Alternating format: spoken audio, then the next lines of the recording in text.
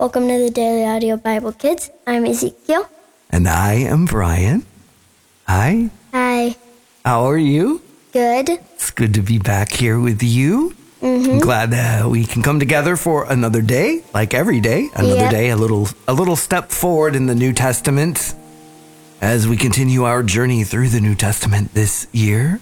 Yeah. And we've worked our way all the way, into the Gospel of Mark. What do we get to read today? Today we're reading in the Contemporary English Version. We're reading the New Testament in a year, and we're reading Mark chapter 15. Pilate questions Jesus. Early the next morning, the chief priest, the nation's leader, and the teachers of the law of Moses met together with the whole Jewish council. They tied up Jesus and led him off to Pilate. He asked Jesus, "Are you the king of the Jews?" "Those are your words," Jesus answered. The chief priest brought many charges against Jesus. Then Pilate questioned him again. "Don't you have anything to say? Don't you hear what crimes they say you have done?" But Jesus did not answer, and Pilate was amazed. The death sentence. During Passover, Pilate always freed one prisoner chosen by the people, and at that time there was a prisoner named Barabbas, and he and some others had been arrested for murdering during a riot. The crowd now came and asked Pilate to set a prisoner free, just as he usually did. Pilate asked him, "Who do you want me to free, the king of the Jews?" Do you want me to free the king of the Jews?" Pilate knew that the chief priests had brought Jesus to him because they were jealous. But the chief priest told the crowd to ask Pilate to free Barabbas. Then Pilate asked the crowd, "What do you want me to do with this man you say is the king of the Jews?" They yelled, "Nail him to a cross." Pilate asked, "But what crime has he done?" "Nail him to a cross," they yelled even louder. Pilate wanted to please the crowd, so he set Barabbas free. Then he ordered his soldiers to beat Jesus with a whip and nail him to a cross.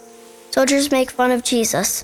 The soldiers led Jesus inside the courtyard of the fortress and called together the rest of the troops.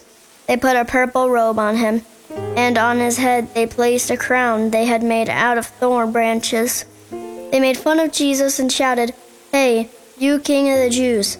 Then they beat him on the head with a stick. They spit on him and knelt down and pretended to worship him. When the soldiers had finished making fun of Jesus, they took off the purple robe. They put his own clothes back on him and led him off to be nailed to a cross. Simon from Cyrene happened to be coming in from a farm, and they forced him to carry Jesus' cross. Simon was the father of Alexander and Rufus. Jesus is nailed to a cross. The soldiers took Jesus to Golgotha, which means place of a skull. There they gave him some wine mixed with a drug to ease the pain, but he refused to drink it. They nailed Jesus to a cross and gambled to see who would get his clothes. It was about 9 o'clock in the morning when they nailed him on the cross. On it was a sign that told why he was nailed.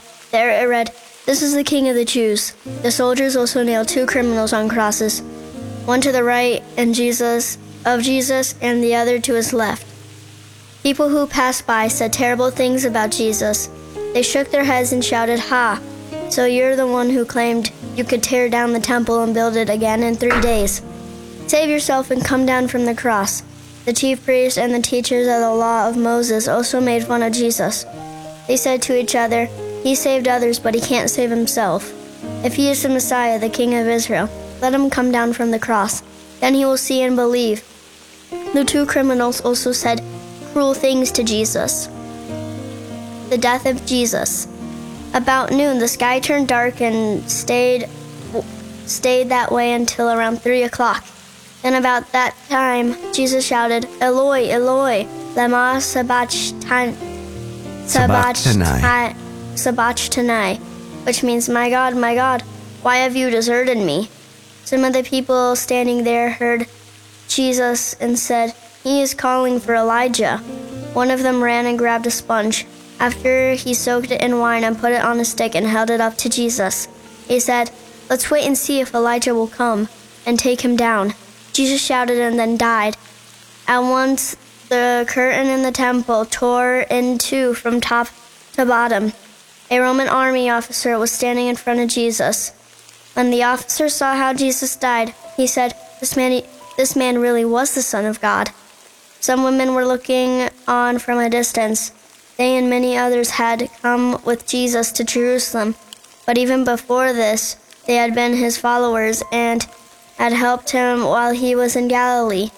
Mary Magdalene and Mary, the mother of the younger James and of Joseph, were two of these women. Salome was also one of them. Jesus is buried. It was now that evening before the Sabbath, and the Jewish people were getting ready for that sacred day. A man named Joseph from Arimathea was brave enough to ask Pilate for the body of Jesus.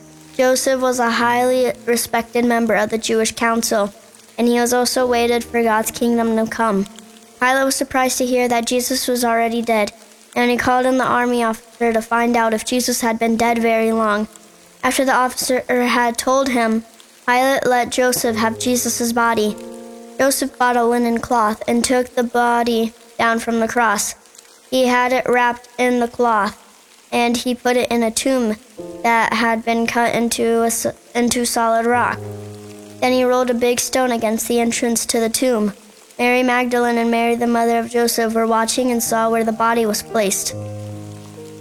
Good job. So obviously what we're reading about today is Jesus' crucifixion and his death.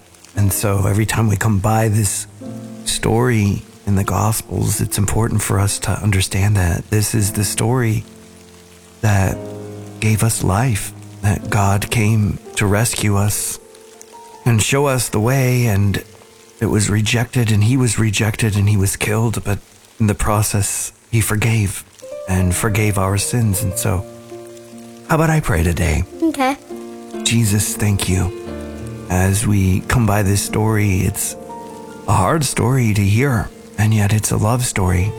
It's you laying your life down so that we could be here today, so that we could love you today, so that we could know you now, and so we could learn of you and walk in your ways and reveal you to the rest of the world and reveal how things are supposed to be, that you are putting things back together and restoring the world, and that we get to have a part in that.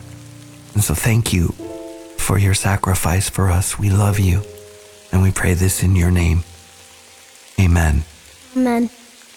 Well, that's it for today. I'm Ezekiel. And I'm Brian.